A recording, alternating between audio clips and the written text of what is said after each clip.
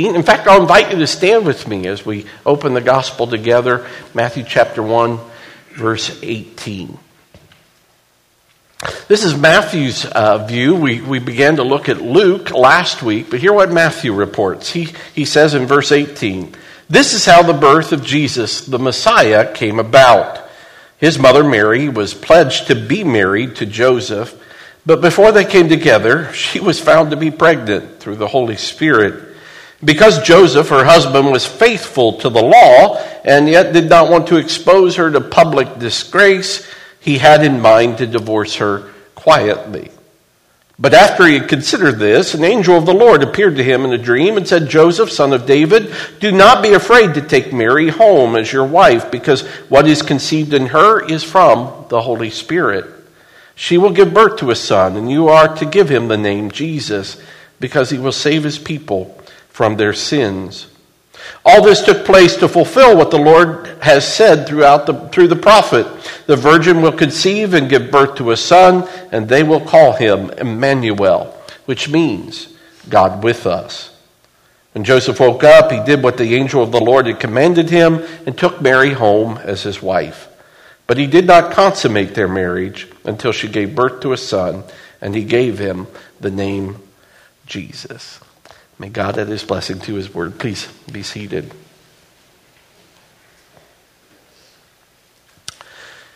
Mary was about to discover that carrying a miracle to birth can take the soul through months of discomfort, weariness, criticism, and certainly depression.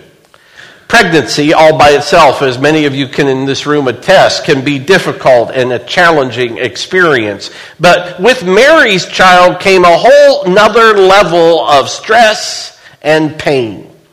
You know, there are times in our lives when we are called simply to wait. All we are called to do is wait on the promises of God. And I think for us, Mary is a really important godly example of patience. In verse 19, we see Joseph, he misunderstands what is going on. The Bible says, because Joseph was faithful to the law. If you remember in the old NIV, it read, her husband was a righteous man. The Living Bible says he was a man of stern principle. He did not want to expose her to public disgrace, so he had in mind to divorce her quietly.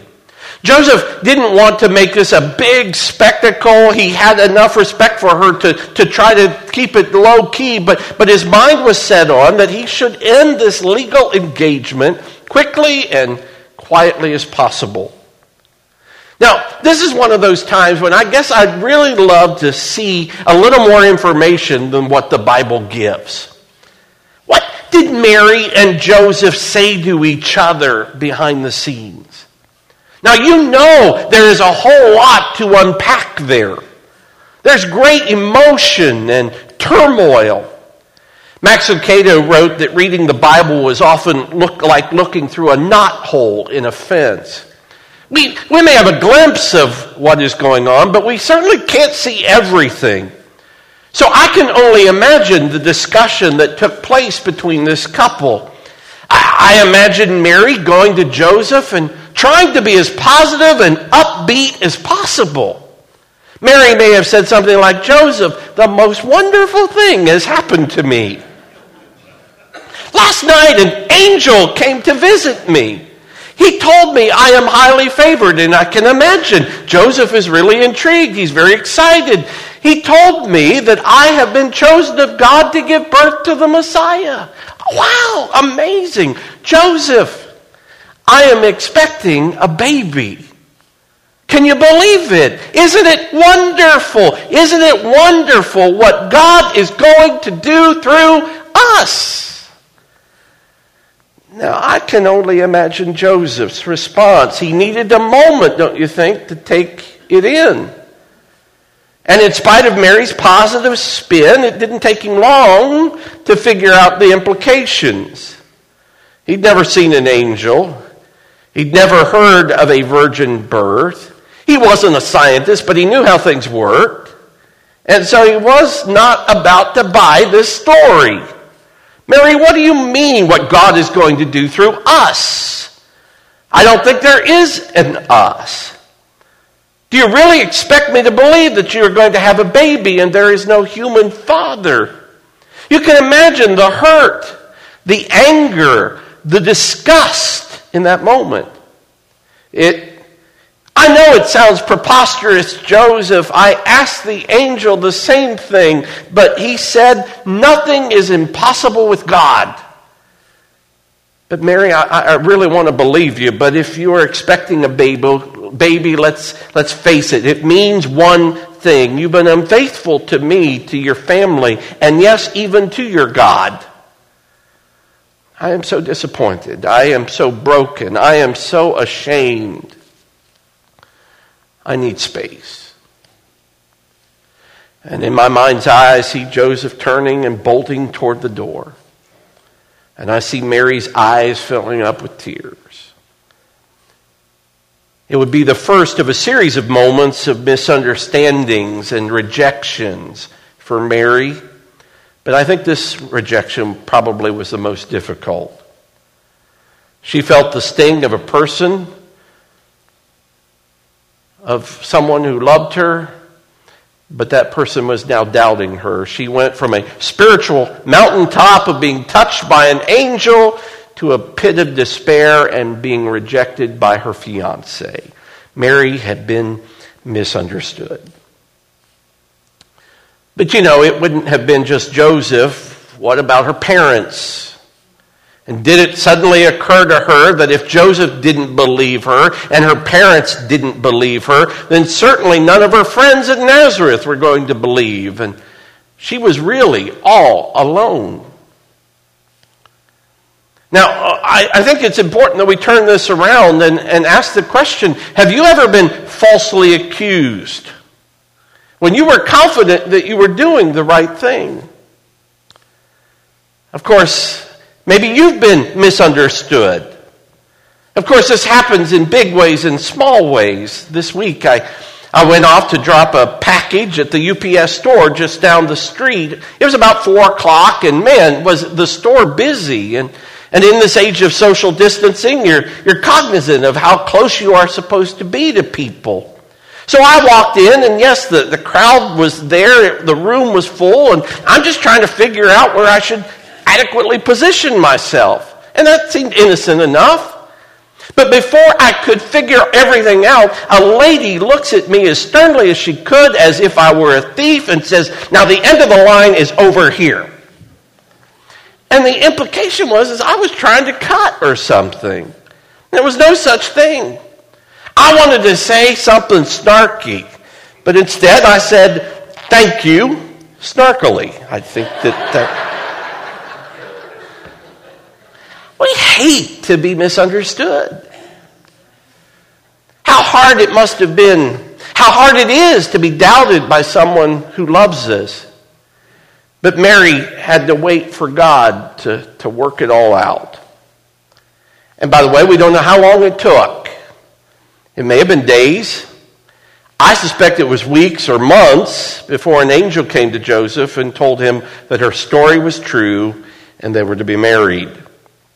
But even after Joseph believed her, Mary had to tolerate again and again the false accusations from others for years. It should not be lost on any of us, and I've thought about this many times, that the reason Joseph and Mary could not find no room for them when they came to Bethlehem was because of their situation.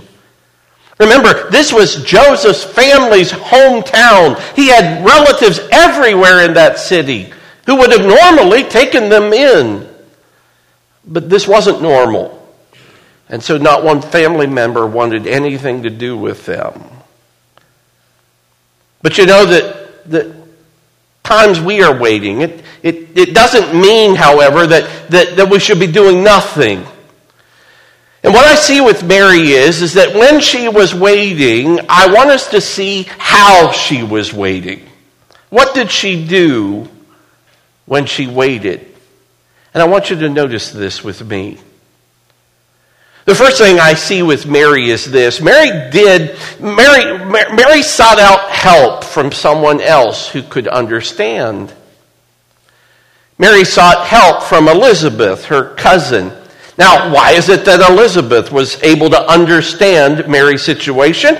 Well, of course, she was experiencing a miracle birth on her own. Elizabeth was about 6 months along when Mary comes into the house, and remember what happens. Luke tells us. He says in Luke chapter 1, at that time, after Mary had received her news, Mary got ready and hurried to a town to the hill country of Judea, where she entered Zechariah's home and greeted Elizabeth. And when Elizabeth heard Mary's greeting, the baby, now notice here, by the way, it's not a fetus, but it's the baby. It's 6 months developed. The baby leaped in her womb, and Elizabeth was filled with the Holy Spirit. And in a loud voice, she exclaimed, "Blessed are you among women, and blessed is the child you will bear." Now think about what wonderful news that was for Mary to hear. What wonderful relief it was for someone to recognize that she was telling the truth. She had been hearing so much about ridicule and others scorning her, but here she was hearing someone who believed her and blessed her. Listen, when you are struggling and feeling misunderstood, when you are feeling lost, it is not a sign of weakness, but is an incredible act of strength, courage, and wisdom to seek help from someone who can understand. We are to be encouragers to one another. I find it very interesting that when Elizabeth's baby leaps in the womb, and who was that baby? John the Baptist. But the text says that Elizabeth was filled with the Holy Spirit as she blesses Mary. The word encourage in the New Testament means to comfort, to cheer up, to console, to speak in a friendly manner. Jesus used the noun form of that very verb in John 14:26 when he called the Holy Spirit our helper. So when we are filled with the Holy Spirit, we will be an encourager to others. This is a ministry that we can all share in one way or another. And I would say this, friend, if you are hurting, if you this morning are feeling misunderstood, if you feel like you're lost in any sense, don't be afraid to seek someone out, to get some help and to find someone who can listen. That's what our ministries here at the church are for. That's why I'm a pastor. I love the fact that this week our own Nancy Verdon has published a book that just came out. It's called How the Difference Maker Lifts You Above Depressive Thoughts. I've had a chance to review it this weekend, and it's chock full of scriptural insights and practical exercises. Sometimes a book can help us too, and I appreciate Nancy's ministry. But secondly, I would think that this is true too. Elizabeth encourages Mary, we see that, but remember, Elizabeth has no children of her own. And the Bible says she's very old. So Elizabeth is pregnant, getting ready for a baby. The Bible tells us that Mary stayed with Elizabeth for 3 months. So what do you think Mary did during that time? Do you think she sat and watched Judge Judy all day? Did that teenage girl just pick up her phone, text her friends, and make TikTok videos? No. I think she helped out. Listen, when you have been misunderstood and you are waiting for God, learn to serve somebody else. And so I see Mary cooking meals and doing the dishes and helping decorate the nursery. Elizabeth helped Mary, but Mary helped Elizabeth. And this morning I'm just reminded that when you're feeling down, the best thing you can do is often just go help somebody else. There's always someone else who can use a phone call or a kind note. If you're young, dig the snow out of a driveway and don't expect payment in return. You'll feel good and and it'll be healthy. The worst thing you can do is simply pace the floor and watch inane hours of television or gorge yourself on whatever is in the refrigerator. Find somebody who is in need and help them.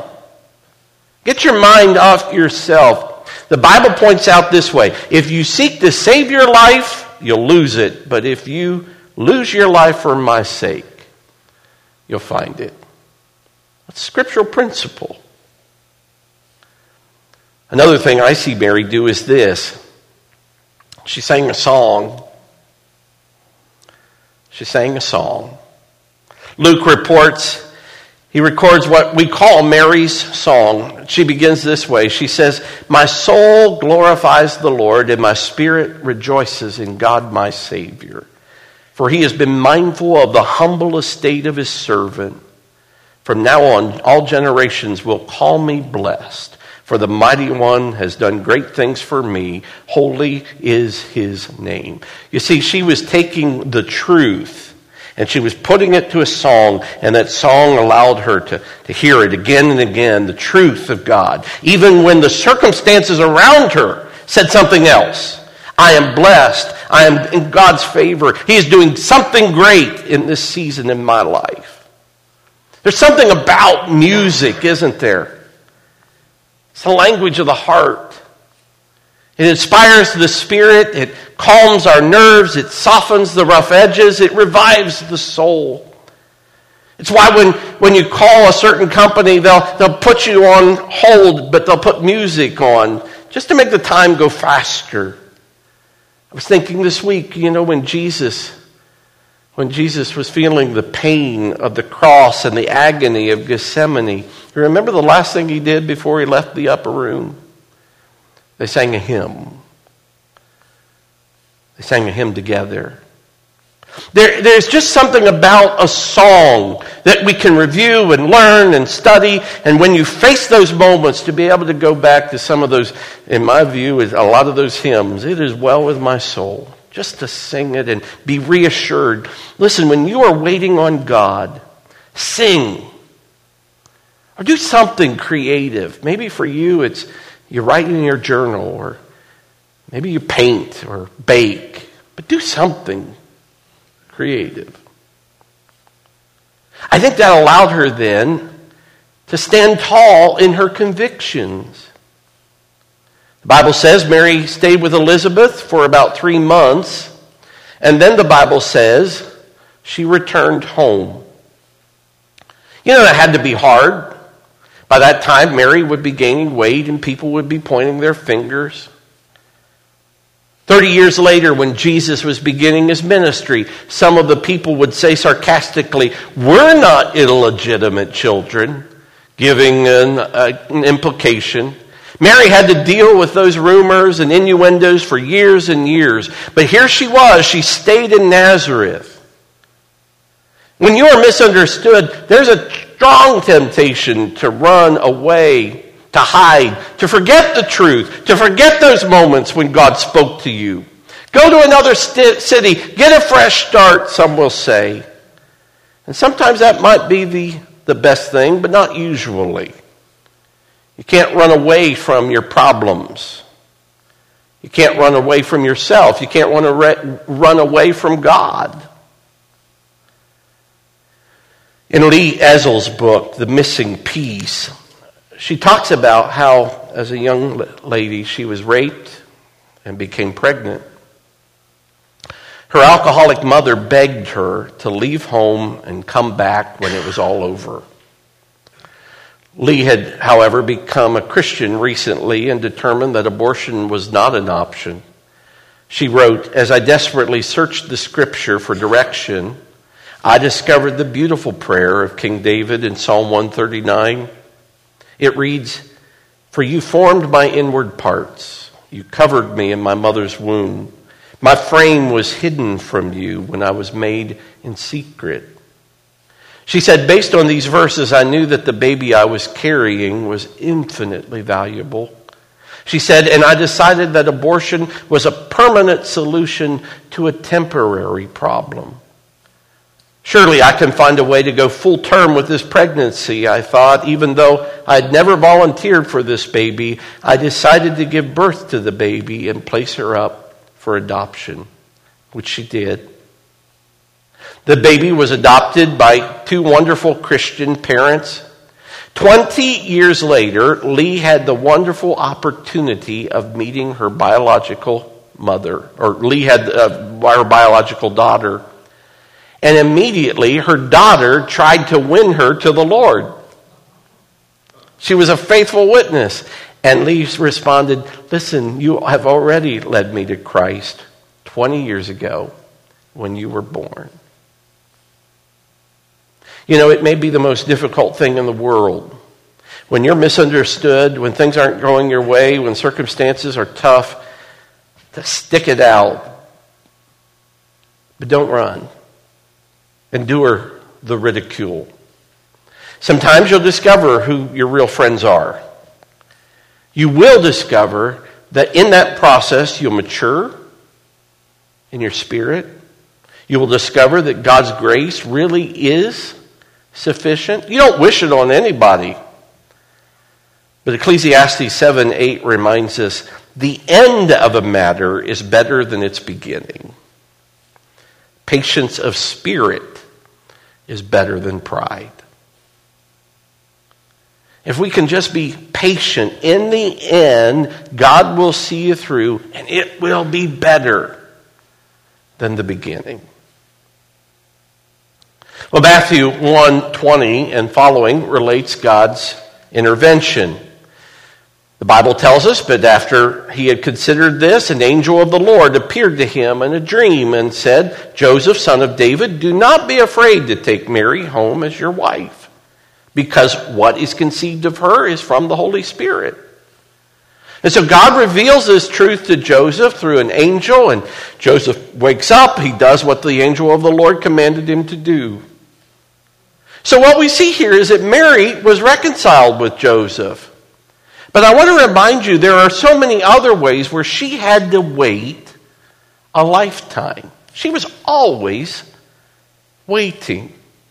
All of her life was spent on waiting for God's truth to be revealed. She waited weeks until God revealed to her fiancé in this dream that she was telling the truth. She waited months after the marriage until Jesus was born to have natural relations with her husband. She waited in a foreign country for Jesus until Herod died and for Jesus to be safe to return home. Then she waited 3 decades for Jesus to assert himself as the Messiah. In fact, the first miracle that Jesus performed, you'll remember, was at the prodding of his mother. It's time, she said. Let's do this already. Let's make this wine for this couple at this party, at the wedding. And 3 years later, Mary was still waiting for Jesus to be king. And when she stood at the cross, she must have been so very perplexed about God's will. Did she hear Simeon's prophecy again in her spirit when he had told her a sword is going to pierce through your soul, Mary? She couldn't have imagined it would hurt like this when her son died.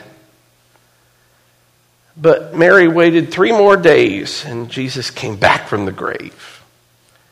And then she waited 40 more days and she saw him ascend to heaven. Then she waited over another week praying with the disciples in the upper room when the Holy Spirit came down. You see, all her life was waiting patiently on God. She waited and she waited and she waited. And people called her blessed. And of course, remember this, her path was much more difficult than she could have ever imagined. But she was blessed. Are you waiting on God this morning? Anything? Are you feeling misunderstood? No, you're in good company. I think this is the lesson I'm taking away from this morning. Maybe it will help you. Sometimes when you go through the trial, the wisest course you can take is just wait on the intervention of God. Listen, there are some times when people misunderstand you. Or maybe you're going through a personal trial, some kind of stress. There is nothing you can do but wait on God. You'd like to immediately make it better. You'd like to fix it. You'd like to make it right, but you can't. And yet it is such an exercise in faith. Lord, I trust that your promises are true, that you will work all things together for good to them that love you. Your truth will be revealed in your perfect time. And so I will wait on you, O Lord. Psalm 37 reads, "Wait for the Lord and keep his way. He will exalt you to inherit the land. When the wicked are cut off, you will see it. Wait for the Lord." You keep trusting. You may have to wait 3 months, 3 years, 30 years, or maybe until eternity.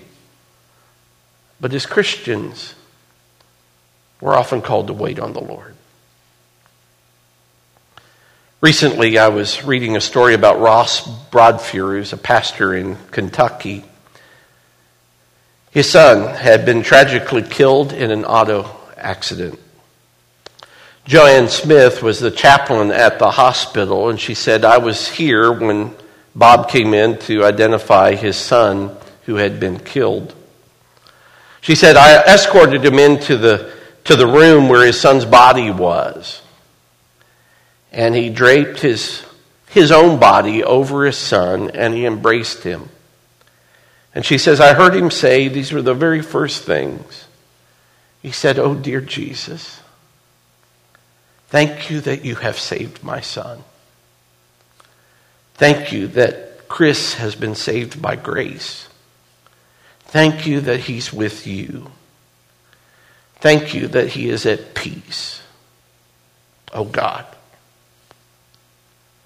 She said, "I've seen people in those moments throw things at the wall. I've heard them curse. I've heard them shove me away and say, 'Get out of my face.'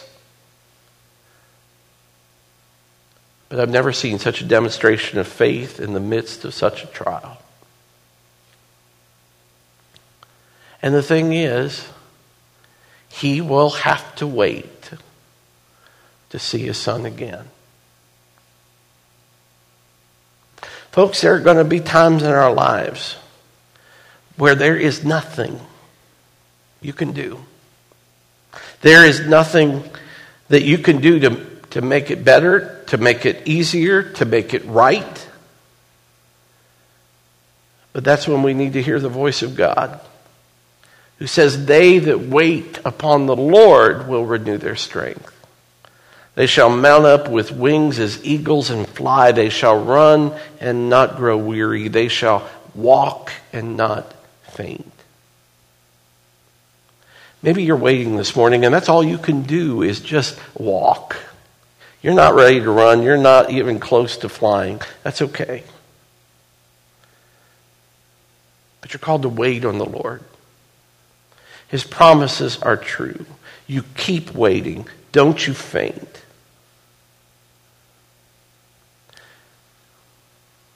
I'm so grateful that God gives us Mary as this example. Will you pray with me? Lord, your word tells us, you, Lord, hear the desires of the afflicted. You encourage them and you listen to their cry. Lord, I suspect there are many in this room and many listening who are waiting. And with waiting come questions. But also, Lord, I believe with all my heart that with waiting comes opportunity. Opportunity to share our faith with others. Opportunity, Lord, to serve you, to trust you, to grow in our relationship with you. to discover the validity of your promises. You are a promise keeper. You are always faithful. But Lord, you are faithful in your time and not ours. So Father, we have been given this commission to learn to wait on you. But we know that, Lord, through the mercies of what Jesus Christ has provided, that, Lord, the end is going to be better than the beginning. And that our best days, our best moments are ahead of us. So, Lord, we acknowledge this morning our trust in you. Father, if there is someone here right now who doesn't know you personally, who hasn't received the gift of your salvation through Jesus Christ, I pray, Lord, that you would soften their hearts and they would say yes to this gift of faith in Jesus. That they would join each of us on this journey. Lord, I do not promise that it would be an easy journey, but I do ask, Lord, that you give us the wisdom to understand it is rich in mercy. It is beautiful, and it is wonderful, Lord, to know that we have been given the gift of eternal life. Lord, we wait on you even now. And Lord, through this, may we learn to trust you more. I ask this all in Jesus' name.